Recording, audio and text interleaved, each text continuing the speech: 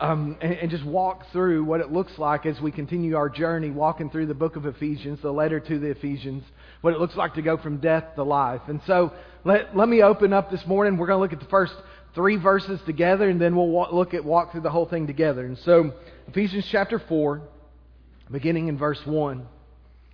I, therefore, a prisoner for the Lord, urge you to walk in a manner worthy of the calling to which you have been called, with all humility and gentleness, with patience, bearing with one another in love, eager to maintain the unity of the Spirit in the bond of peace. Father, I pray that as we just go into your word this morning, God, as we look at your word together, God, I pray that your word would be powerful in our hearts, God, that it would just impact us in a way that's going to change us, going to move us, going to mold us into the image of Christ. God, I pray that as I preach that you would provide the power and the grace I need to be able to do this. God, I pray that you would give us the energy and the heart to be able to hear from you, God, and that you would give us the strength we need to obey you. Lord, I pray that you would clear our minds now of all other things and that we'd be able to focus on you, focus on your word and your truth and what you have called us to do. Lord, we need your help.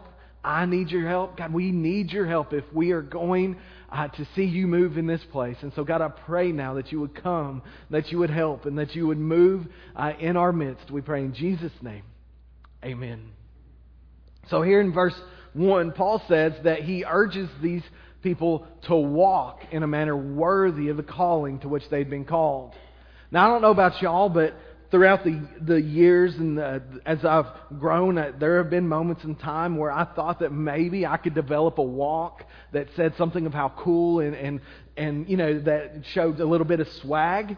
My wife says I have zero swag. Like I have zero ability to prove how cool or how tough or anything by the way that I walk. Some people got it. I get that. I think back was the 80s or 90s, there was even a song about it, right? You can't walk, or you can't talk, you can't sing, and something about the way you walk. Well, I can't. I cannot prove my coolness through my walk. My walk is basically, my goal is number one, to get from point A to point B, and to do that without falling. Like that's goal number one. Not to look cool, but to get from point 1 to point 2 without falling. My second goal in that is to make sure that I get there as quickly as possible. Right? I don't want to fall, and I want to get there as quickly as possible. And the third goal, sort of related to the first two, is I want to get there with enough breath that I'm not out of breath by the time I get there. Y'all know what I'm talking about, right? Like yesterday, the kids and Crystal were racing up the stairs at the place where you park over here downtown. They got up there and they were like, and they couldn't breathe. I was like, yeah, that's right. I got up here and I can still breathe. And I didn't fall. Goal accomplished. Right? I mean, most of the time when we're talking about our walk, we're talking about getting from one place to another without falling and having enough breath once we get there. Not about how cool we are. Some of y'all, you got all of that and you got cool on top of it. Congratulations. I'm proud of you. I'm not jealous at all. Maybe just a little. My wife, like I said, has made fun of me for a long time for my walk, and so that's sort of a sore subject. But Paul says here that the way that we walk should show that we have, that the way that we walk should be in such a way that is worthy of our calling. Now, what does he mean here? Does he mean that there should be sort of a limp in our step or a little something that says, hey, we're cool? Is that what he's talking about? No. He's talking about the way that we live. The things that we say, the things that we don't say, the things we want to say but we don't say, the habits we form, the habits we kill. He wants us to live our lives in a way that is worthy of our calling. Well, what calling is he talking about? The first 3 chapters of Ephesians is what he's talking about in particular here. He's talking about all that he's talked about up to this point. Therefore, brothers, since I said everything I've said up to now, this is the way you ought to live. This is the way you ought to conduct yourself in the world around you. The first 3 chapters of Ephesians, he doesn't say anything about what we ought to do. In fact, the first 3 chapters of Ephesians, Paul is talking about who God is, who we were, and who God is making us into. He never says, now do this, now do this. He doesn't get to that until chapter 4. Like it's all theological material up to this point. He's simply expressing to us who God is and who God is making us into be in light of who we were. And so God is taking us and He's shaping us to be His people. We're no longer slaves. We're now sons. We're no longer enslaved to sin. We've now been set free in Christ. And we've been brought together as His people to show His glory to the world. And so Paul says, walk like that. Walk in a manner that's worthy of that. Live in a way that shows who you are. That shows that you are God's children and not slaves of the world. That you're not slaves of sin, and that you're no longer part of the world around you. You have been brought together to live out this gospel within community. And so the first 3 chapters set us up for that. And then chapter 4, he's like, you're a believer, you're alive, now act like it. Now act right. Like, get your stuff together and do what you've been called to do. And so he says, I want you to walk in a manner worthy of your calling. I want you to live in a way that people know that you are His, that you are God's people. And so how do we do that? Well, verses 2 and 3 tell us how we do that. And so he gives us a list here. He says that we are to walk in or live with humility, gentleness, patience, bearing with one another in love. So let's walk through this. The first one is humility. That's an easy one, right? I got that one down. I am so humble. That's sort of the opposite, right? I mean, you can't do that. But the problem with humility, as soon as you feel like you have arrived, you have departed. Like, there's no way for us to be proud of our humility. It's impossible. Humility is the idea that you are thinking about others more than yourself. And you're okay with others not pointing out how amazing you are. Well, it is impossible for us to be humble and think only of ourselves. Listen to Philippians 2:3, where Paul is describing humility and describing the attitude of humility. He says that we should be considering others better than ourselves, not being conceited and not having selfish ambition. Tim Keller, one Christian author, said it this way. He says, humility is not thinking less of yourself, it's thinking of yourself less. And his point is that humility is not simply saying, oh, I'm not worthy, I'm not worthy. Humility is saying it doesn't matter if I'm worthy or not, I don't have to demand it. It's saying it may not be fair for me to be put at the back of the line, but I don't have to have the front place. It may not be fair for me not to be lifted up and honored in this point, but I'm not going to demand it. Humility is saying, I have the right as a believer in Jesus Christ to give up my rights. I have the right to say it's not all about me. It's the opposite of pride. He's going to talk about defending the unity of the body. Guys, humility is absolutely important. Pride will destroy unity quicker than anything else.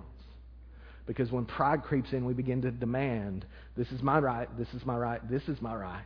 Humility says, no, you take the road. You take this. You have the preference in this situation. He goes from humility to gentleness. Now, sometimes when we look at gentleness, we think of gentleness as weakness. Because another word here is meekness. We think of in terms of someone being timid or fearful or very soft-spoken. But when you look in the Old Testament, one of the men, well, in fact, God says this of Moses. He says he's the meekest man on the planet. Consider my servant Moses. He's the meekest man on earth. Guys, Moses was not a weak dude. Like, he killed an Egyptian and buried him in the sand.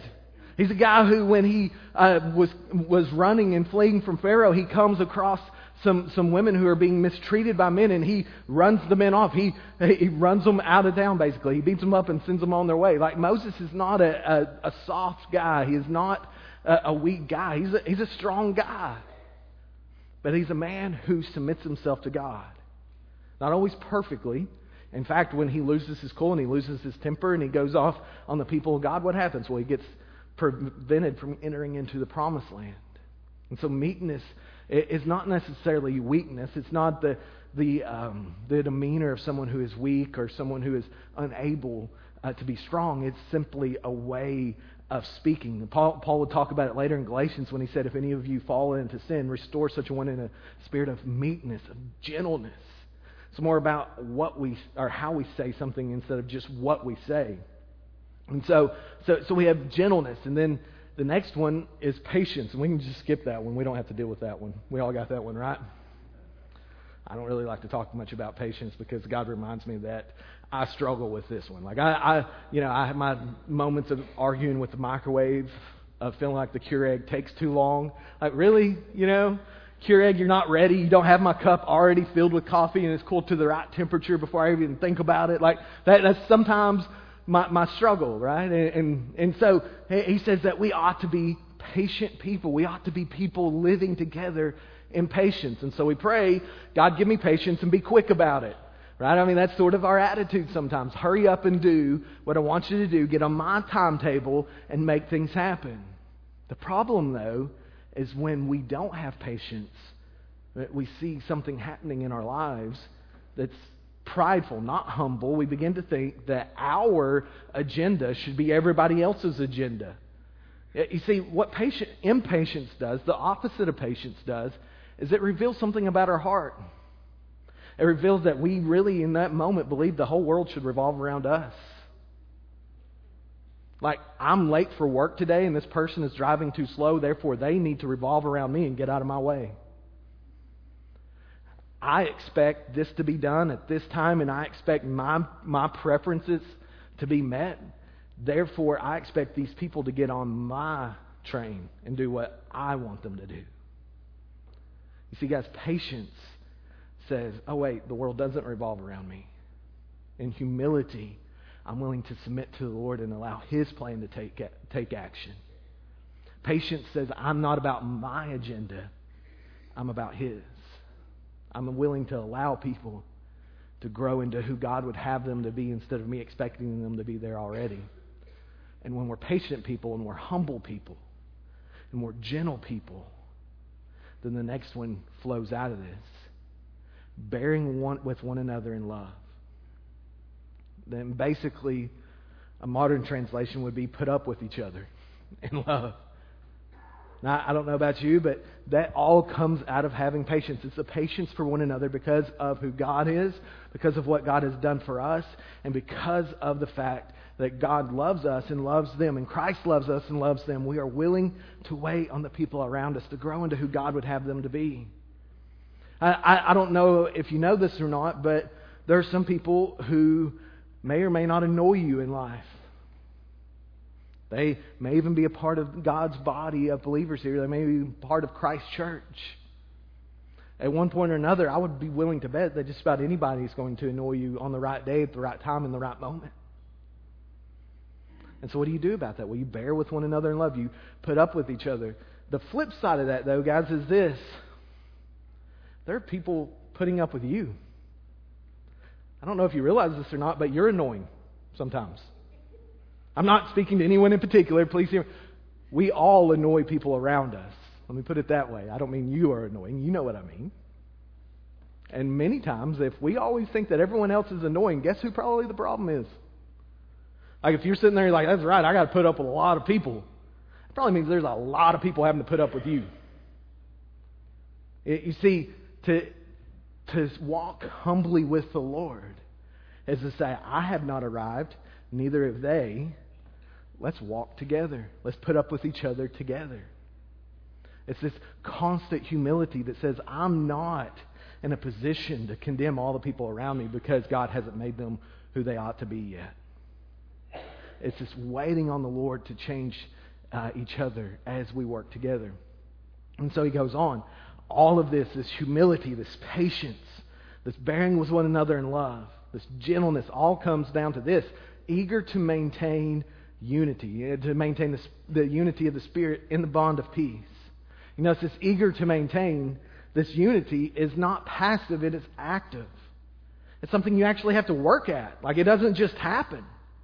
If we're not actually working towards unity, it will never actually take place. It's something we have to maintain. It's not something we create. The Holy Spirit's the one who creates it. We have unity in Him, but in order to maintain it, we actually have to work towards it. We actually have to pursue it. And so we pursue unity with patience and humility and gentleness and putting up with each other. That means we have to give up on self-centeredness. If we're going to be humble, we must not make everything about ourselves. Pride is going to destroy this unity. If we're walking around self-absorbed with our own agenda and our own purpose, we're never going to be unified. We have to be careful with harshness. Instead of being gentle, sometimes we are harsh in the way that we say things. We must maintain a gentleness in the way that we speak to one another so that we don't create unnecessary pain for each other. We must say no to our own plans and instead walk in patience. We have to be careful about thinking that we always have the answers. And we have to wait on God to work. And something else I thought about is we have to refuse to expect people to be perfect. And we have to refuse to pretend like they are. You see, I think sometimes we want to pretend and ignore the imperfections in the people around us. If we do that, we're never really going to love them because we're loving a figment of our imagination. Like Crystal will tell you, I'm not perfect, but she loves me anyway, right? She doesn't pretend for me to be perfect either because she knows that's not true.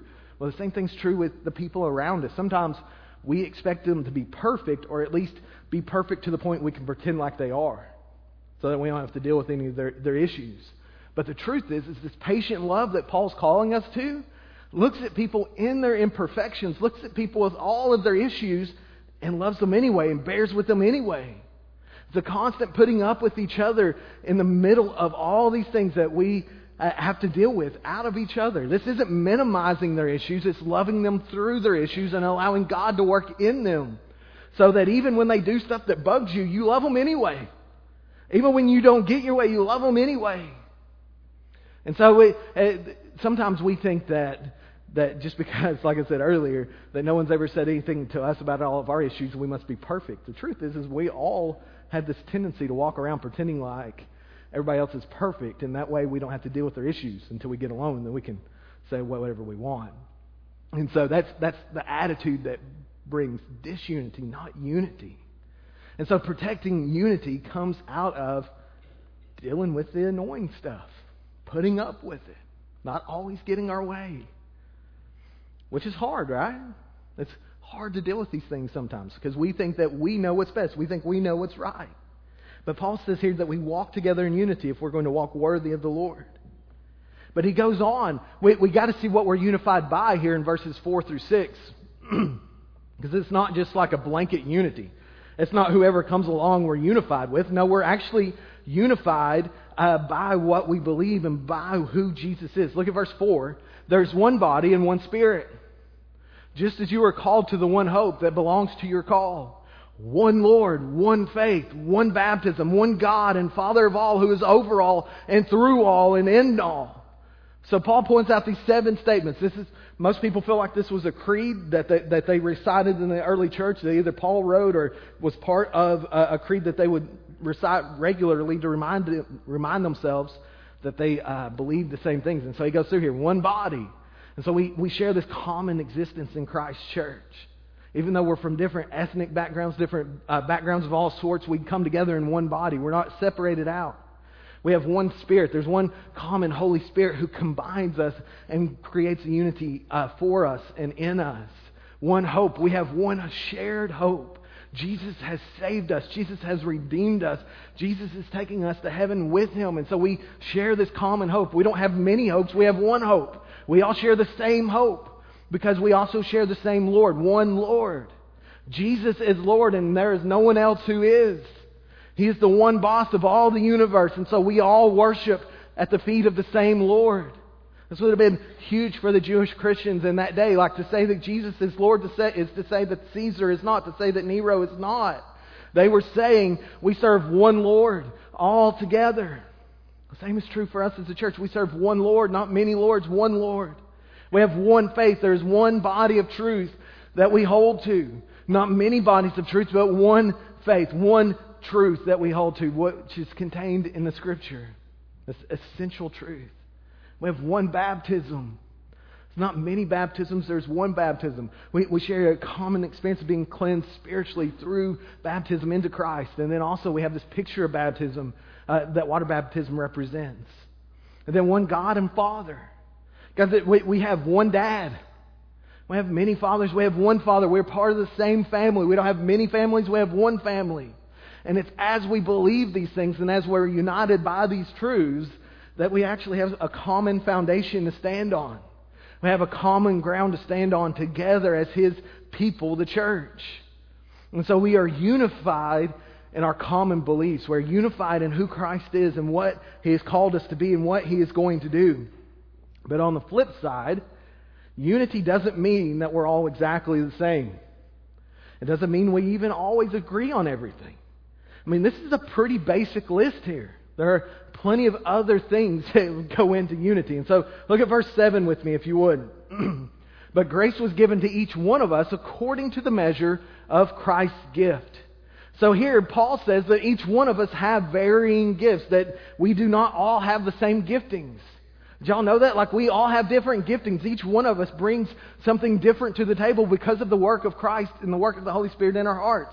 It's not something that we all have the same gift. We all have different gifts. He doesn't go into all the different gifts, but here he talks about the fact that we have different gifts according to Christ's gift through the Spirit that He has given us. He gives us a longer list in Romans 12 and 1 Corinthians 12 through 14 that maybe when we have time at another time we'll walk through and we'll look at. But we see that we all have different giftings. We all have different talents that God has given us for the edification of the body as a whole. And so when he says here that He gives each one different grace, or gives us grace according to His gifts, he's talking about the fact that we have different giftings. We have different purposes within the church.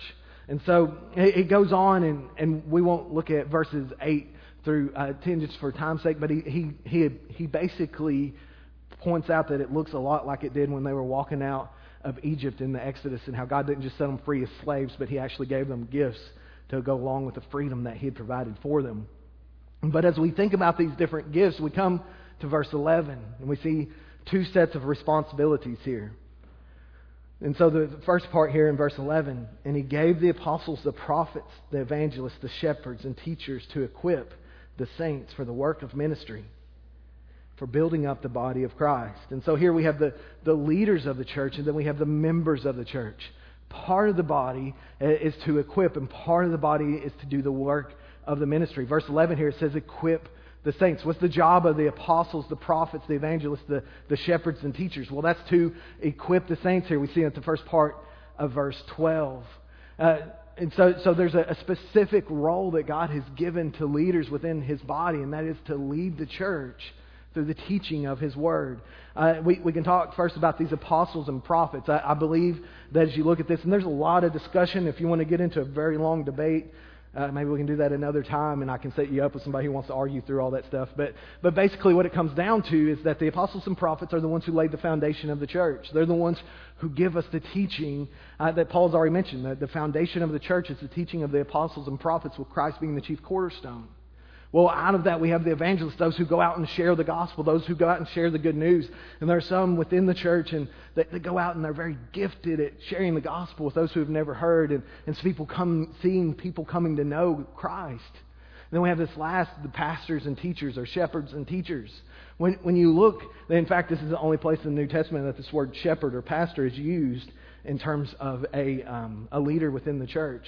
Many times they're referred to as elders, But when you look at this, the way that it's framed in the Greek, it almost looks like they're the same thing, pastors and teachers, because of the way that they're pointed together here. And so you have this picture of shepherds who teach. And so it's the idea that shepherds, those who pastor, also teach. It's not that all teachers are pastors, but all shepherds are teachers. All pastors are teachers. And so if they're not the same, they're at least overlap in duties. I know y'all wanted to know all of that, right? You're like, yeah, well, whatever. But anyway, and so this office of pastor teacher has the responsibility to equip the saints along with the apostles and prophets and evangelists as we learn God's word together.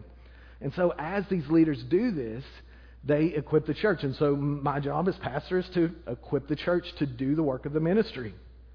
Not necessarily to do the ministry, but to equip the church to do the work of the ministry. You're like, Pastor's trying to get out of doing work this morning. He wants us to do everything, right? And if you listen to my son, that's exactly what you'll think. Friday, I had to go visit with his teachers for an end-of-year review of Josiah. And Josiah, one of the things that he's been upset with me about is he wants me to pick him up on Fridays. Well, I haven't been doing that because I've been busy. Friday's usually my day off, and so usually I use that to catch up on all the stuff I didn't do Monday through Thursday. So I just haven't had time to do it. Well, he the other day had a breakdown at school, and he was telling them, Dad was supposed to pick me up, and he told me he was going to pick me up. I didn't tell him I'd pick him up. That was his idea, not mine. But anyway, he said that they said that they were talking to Josiah, and they're like, Josiah, your dad works. He doesn't have time. And he's like, no, he's a preacher. It's not even Sunday. Like, he's like, he doesn't do anything. I was like, there we go. There's the answer, right? And so I don't think that's what Paul's talking about here. I don't think he means for the pastor to stand up on Sunday and say, y'all go do it all. I'll see you next week. I'm busy, right?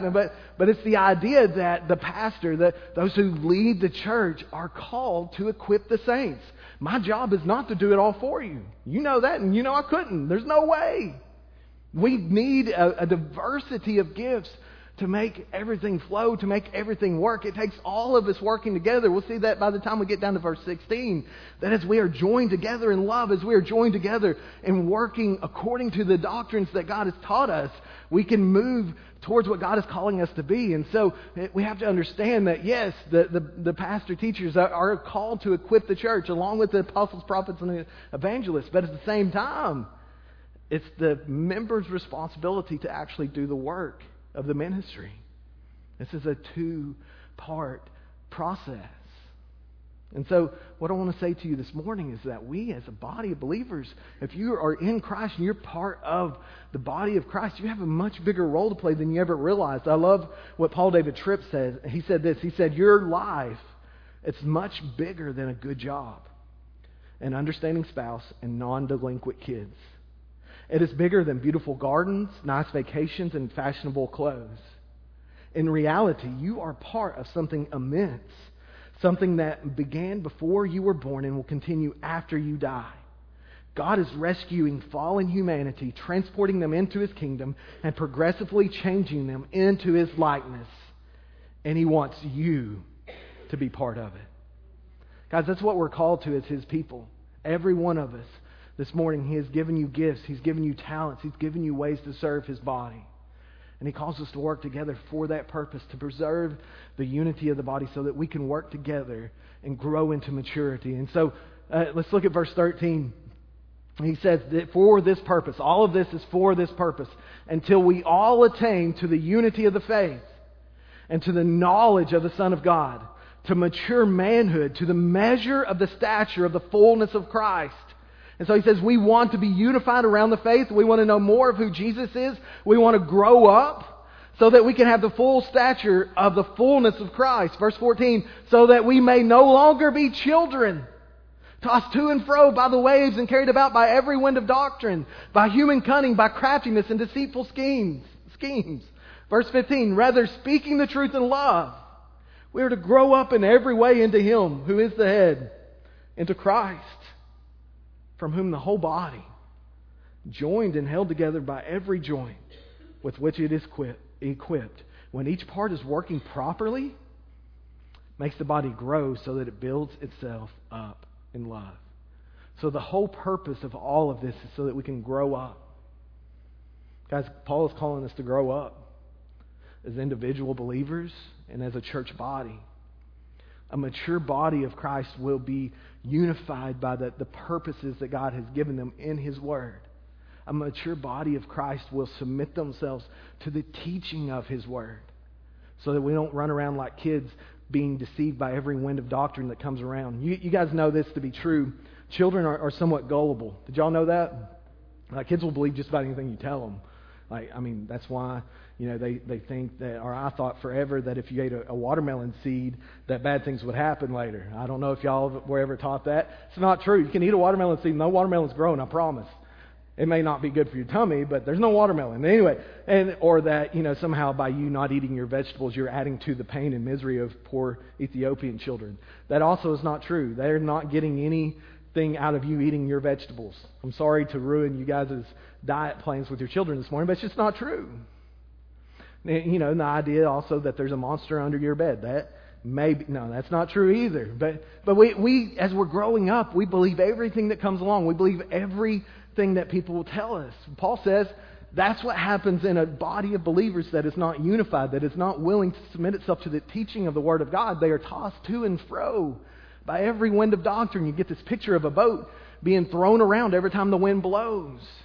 He says that's what happens to a body of believers. You'll begin to make ground, you begin to move forward, and then something will come along and it'll just throw you to the side. You begin to move forward again, and something else will throw you to the side. You take 5 steps forward, 2 steps back, or 5 steps forward, 10 steps back. And then you just constantly are going around in circles. And let me tell you, that's what happens when we're not unified. You know why? Because if you picture the boat, you have one half that's rowing this way, the other half that's rowing that way. And what are you doing? You're rowing around in circles because nobody's listening. No one's paying attention. No one can get on the same page. And so you never really grow up, and you end up being a bunch of kids, always fighting over the silliest things.